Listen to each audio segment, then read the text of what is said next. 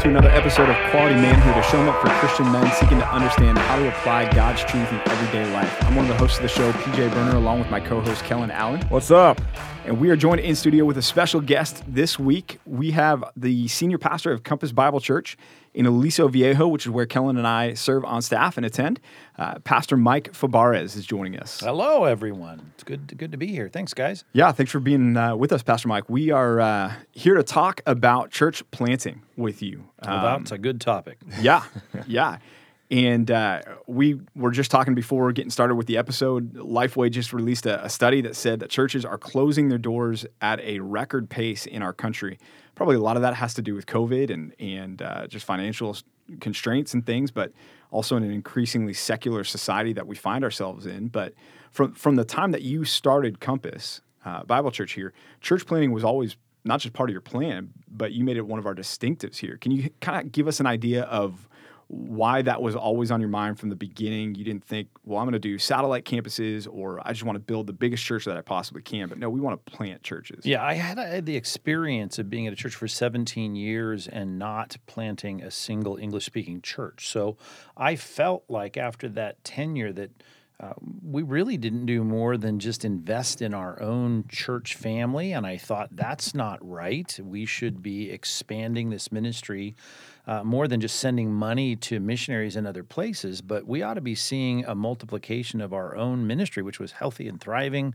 We ought to see that in other places. And so when we started this church, it was one of my convictions to multiply, and I knew that was going to take some time, but that, I think, is one of the best ways we can make sure the ministry does not rely on a single person or a single personality or a single preacher, but we keep multiplying congregations that are healthy in their own right. They're self-supporting, they're self-governing. They're the kinds of churches that are going to do in other places what we are doing here.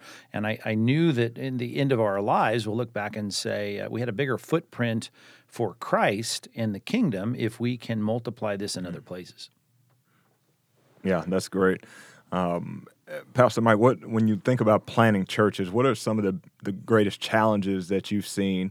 Obviously, you've planted multiple churches now, and what are some of the greatest rewards that you've seen from these churches as well? Yeah, well, you think about all those churches closing, and it's easy to close a church. I guess emotionally it's hard to close a church, but starting a church, it just takes you've got to build everything. Everything's got to get put together. You need a ton of money. That's probably one of the biggest, humanly speaking, biggest barriers to church planting.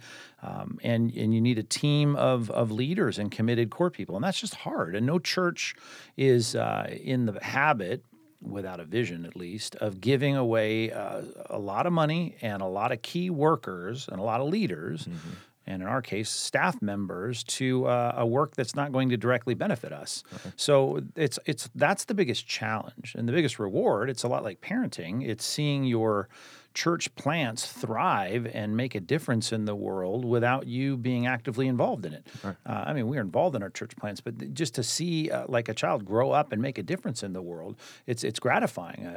John said no greater joy he has than to see his children walking in the truth. And there's something not only about churches that continue to preach the word faithfully, but they're affecting more people than you could affect on your own. If you had 12 children, right, and you think about what they can do if they share your commitment to the Lord and values for excellence and all the rest, your offspring are going to make a huge difference. And that's what our church as an entity, as a group, we're seeing that multiplied. And there's nothing really more gratifying than that. It multiplies. It continues on. And that's what we're here to do. We're here to make a difference in this generation for Christ. And I think church planting is the most effective way to do that. Yeah.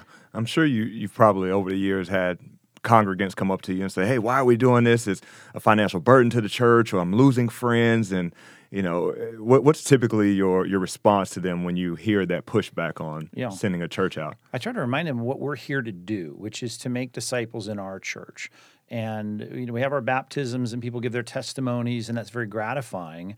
And I remind them that the most effective way to see this just take off, to see more of this is to start churches. I mean, it's the number one evangelistic means of seeing people reach for Christ. It's not crusades or big assemblies or sending people out to the malls and talking one-on-one. It's starting a new church in a new place that has the excitement and the synergy and the motivation of saying, we're going to reach this community for Christ. You see more people brought to faith in Christ. So if someone says, wow, we're investing a lot of money and we're losing our friends and they're moving into this community and, that's a big sacrifice, which it is. I don't think it takes long to remind them that this is what we're commissioned to do, make disciples. We're doing it here as best we can, but we can only do so much in our backyard effectively, and we just need to start planning. And we've planted churches just beyond the fence of our backyard, right? We've got a church that's not even, 13, 14 miles away that's doing work over there that we can't do here. We got one up the freeway that's, 20 miles away, 25 miles away. We are seeing ministry expanded, and I try to remind people, there are pains involved in planting churches, and there are costs involved. But, look at what's happening, and you should be gratified that we are hitting the goal of making disciples. Yeah. So some of those costs, the traditional church plant model says, okay, I'm maybe a lone ranger, or maybe I have a supporting church, but their support is maybe we'll send a handful of people with you and go good luck. So you've planted 2 churches in Southern California, one in Huntington Beach, one in Tustin, which if you're listening to outside the area is near Irvine, California. It's not a affordable area to try to say, I'm going to strike out and start a church. We've got a church out in Boise, Idaho now, another new one that is coming up in South Texas in the Hill Country area. What have you done? You've said, I want these churches to be successful, and they have been successful. I mean, the church plants that you've sent out from Compass have been doing an awesome job. How has this mentality of this sacrificing, as we've been talking about here, played into you saying this is ultimately good for these pastors? Because you see so many church planters say, I'm going to go do it, and then they fizzle out. Yeah, and I think it's one of the problems with church planting in general is that pastors who are commissioned by churches to do this are left with very little financial support. And let's just get back to the main thing. And this is a spiritual podcast, but money is what is needed to rent schools, to buy equipment, to have speakers and microphones, and pay your childcare workers, and buy insurance, and all the things you need to do church. And those pastors go out with a pat on the head, sometimes from a sending church, and they become fundraisers. And I've always said, I want our pastors that are gifted and trained and called to do ministry to focus 100% of their time on doing ministry. And of course, there's always an internal concern about making sure the budget numbers are met. But I want to be able to give them what they need to focus on that and not send them out as fundraisers. So it is expensive and it is hard. But I always think if God is in it, and this is what God wants, and He's accomplishing His goals through us, then the needs are going to be met. And so we are going to send our church planners out to not be sending letters out to say, help me. And I should say theologically that I don't think someone starting a church on their own in their living room is a biblical model of church planting. Mm-hmm. You should be sent. Someone should, quote unquote, lay hands on you. I say quote unquote because that's in the scripture, which is a symbolic sign of churches saying we authorize you to do this. Church leadership is top down in the sense that pastors, they ordain and they commission pastors. And churches, if they have the right history, should look back and see that some set of pastors have laid hands on a pastor to commission them to do the work. So we are sending them out, and we're trying to say, let's have the mother church, the sending church, pay the bills, and let's see you focus on this and do the work of evangelism and church planting. And we'll see what God does. And in 18 months, and most of the church plants we've had within 18 months, that's the max, they've been able to support themselves. And that to me is a sign of God's affirmation that what we're doing is right. And that's a hard thing, I think, for the average church to do, because as we started the podcast, how does that help us? And again, we should not be thinking we're building a country club as a church. We're reaching people for Christ. We're trying to accomplish the Great Commission, and church planting does that. Right. And one of the things I've learned just serving with you over the past few years, Pastor Mike, is this isn't about, hey, we think we can do something better, so we're going to go over here and do this thing brand new. In fact, just your own story in starting Compass, there were people that wanted you to start the church before you were ready to do that. You went out, like you were saying, and you found a team of pastors and sought counsel from outside to make sure that they were behind this, that this wasn't you just saying, well, I'm going to build my empire, but you wanted that commissioning there. Yeah. Because it's right. I mean, that's the right thing, right? You should be under the leadership of others who are affirming this in the biblical model. 1 Timothy 4:14, the idea of laying hands on other pastors. And I just think there always should be a reluctance to step into something like church planting. And I think pastors in existing churches ought to be pushing and encouraging and saying, you got this, you can do this in Christ, you can make this happen, we affirm you, and we're going to put some money on the table that says, let's pay for the middle school rental contract, let's buy you a soundboard, let's get you up and running. And that's not going to happen overnight. The guys even that commissioned me to plant this church, they knew me. They'd known me for years. They believed in the ministry. They've seen the fruitfulness of the ministry that I'd done in the past. And we do a lot of investing in the pastors we send out to make sure that we know that they're gifted, they're called, they're qualified, and we say we believe in you. But it is hard work. But again, I want us all to think 100 years from now, we're all going to be dead. Right. And what's going to matter is not, did our church have a great gymnasium, or did we have great carpet or fantastic sound systems? It's, did we reach people for Christ? That's what matters, right? Our job is to call people to repentance. It's why Christ has not been dispatched to get the church yet. God wants everyone to come to repentance, and we want to get as many people saved as possible. So this is what we should do. I don't think we're going to regret 100 years from now that we sacrifice things in our church to plant churches. And it's hard for these new churches to even catch that vision right out of the gate, right? Mm-hmm. We send them off not only with our doctrinal statements, but we send them off with our values. And our value is, number 8, to plant new churches. Always be working to plant new churches. So they need to see from the get-go, this is what we're going to do, which means all the money, all the effort, all the resources, all the staff, all the volunteers. We're starting to think from the very beginning, who can we send out in an area in this valley or in this area, this community, this suburb, and how can we plant these churches? Now, we're doing a podcast as though we planted hundreds. We haven't, because we aren't just saying, hey, any seminary grad, you want to come be a Compass pastor? We're trying to merge staff pastors on our team, showing them how to get this done, and that takes years, right? And then we can say, okay, we believe in you, we're going to invest in you, we're going to send 200 or 150 of our best people with you, and that's how these churches, I think, have been carefully vetted, as opposed to some church planting movements that God has blessed, where people just say, hey, you want our name? Go take our name and find a strip mall and rent it out and go do it.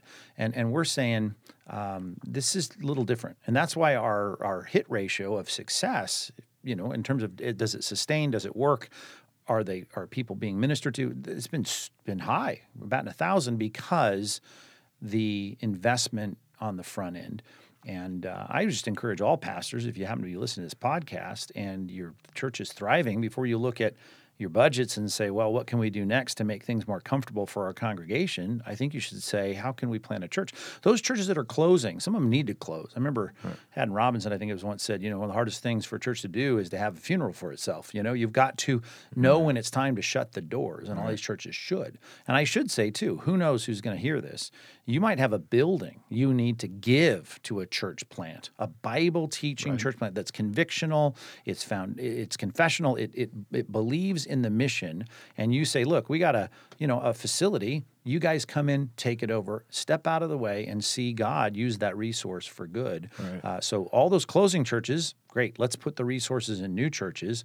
And I know that's different than a turnaround church. It is hard to take a church and turn it around. There's so many things existing there that make it hard to turn around. And I'm not saying you shouldn't do that. I've done it. I mean, I came into a church that was 35 years old. It was atrophied. It had its heyday probably 15 years before I got there. And by God's grace, God turned it around. But that's super hard, and it takes years. And, I was there for so many years. But what it takes in a new church plant usually is everything is positioned properly. It can get up and running fast and reach its community quickly. Yeah. Pastor Mike, when you look at this year right now, coming off the heels of COVID, we most people, we read an article that said more Protestant churches have closed down over the past year than they opened up for the first time in a long time. We just sent out a church plant to the hill country of Texas. Talk to us about why was it important to send that church out now and not even delay it to say, you know what, let COVID kind of play itself out and let's wait till the economy gets back and then we'll send out a church. Why was it important to send it out now and let that church go out?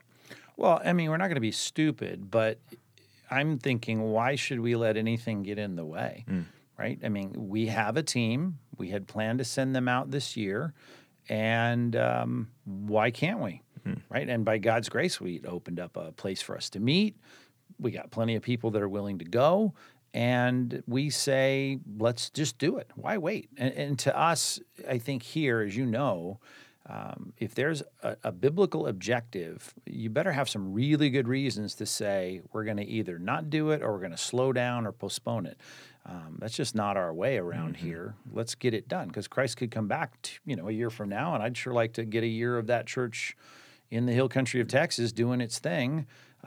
Because the church's been through a lot of stuff with pandemics and natural disasters throughout the last 2,000 years, and Christ is going to build His church, and the gates of hell or COVID or anything else isn't going to stand against it. Right. Yeah, and I think that's true. We've seen that here at Compass AV of just the amount of people that have gotten saved through COVID or amount of people that have started coming to church because of COVID. And so, I think the enemy can use that as a reason to sort of run away from the church. But we've seen God's faithful hand in bringing people to our church through this unprecedented time that we've had. Now, let me talk about that for a second. If you, as a leader, can keep your eye on the ball, which is the goal, right? You have to have your goals clear in your mind. Then you can adapt. You can adapt programming like we did here. We can meet outside. We can do a lot of different things to be nimble as an organization, changing programs out, changing situations and staffing or whatever it might be. But we're going to keep going at the task because we know what the goal is. It's not like a sports, situation where if the refs don't show up, we can't play, or if the lights are out, we can't do it. It's like this is like an army. It doesn't matter if it's raining, or it doesn't matter if there's a natural disaster, if there's a volcano. We send our troops around the lava, and we keep going because there's a war to fight. And I think, as I often say, and you guys have heard me say this, the familial analogies in Scripture start to drop off when we move to the pastoral epistles.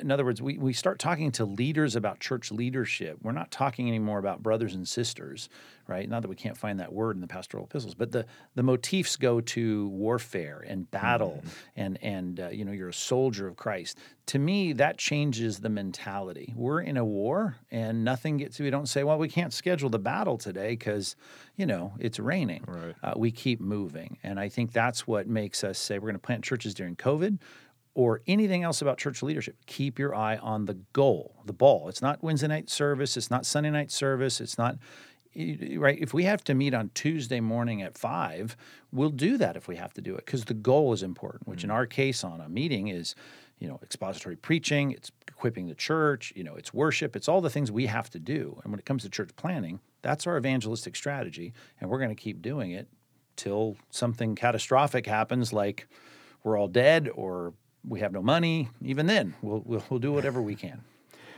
So, Pastor Mike, we've got men listening here from our church locally, but from all kinds of different churches. Some of them are involved in church planning, and even those here, we're in Southern California. We're 15 minutes from the beach. We, as much as Kellen and I might love Texas, I mean, we understand that there's some more appealing things just to the culture, the environment, even just the weather here, job opportunities, things like that. With a few of our church plants, 2 of them in particular in Boise and now down in Hill Country in New Braunfels, the call has been issued to families in the church, hey, uproot, sell your home, change your job, take your family away from, for some of them, what they've known for their whole lives, right, and go and support this church plant. What would you say to the men that are listening that have either considered that or this is a totally radical concept to them that they're thinking, why would anyone ever do that? And jump on board and pull their family out of everything that they've ever known. Yeah, and I would move from the corporate focus on keeping your eye on the ball to the personal focus of keeping your eye on the ball. If you are called to minister in a mission field, right? You need to say, am I a missionary? Am I called to this missionary work? And you sense that call, then you should say it wouldn't matter where it is, right? If it's in India, if it's in Africa, if it's in Texas, if it's in Beverly Hills, we're going to go do it, right? Now, of course, there's a bunch of factors involved in that, who the leader is, and should I be a part of that particular church plan or mission? But let's put it this way. If someone new working here in Orange County, in this tech area that we're in Aliso Viejo, if someone said, I'm making $100,000 a year at this company, but if I just go work for Compass Bible Church, I can make $500,000 a year, right? I don't want him to think about that. I want to think, if you're called to leave your tech job and come work at the church, I don't want you to care about what it pays, right? If you're paid $50,000, right, which is usually how it works, you're moving from a big salary to a small salary. Okay, you're going to take the hit.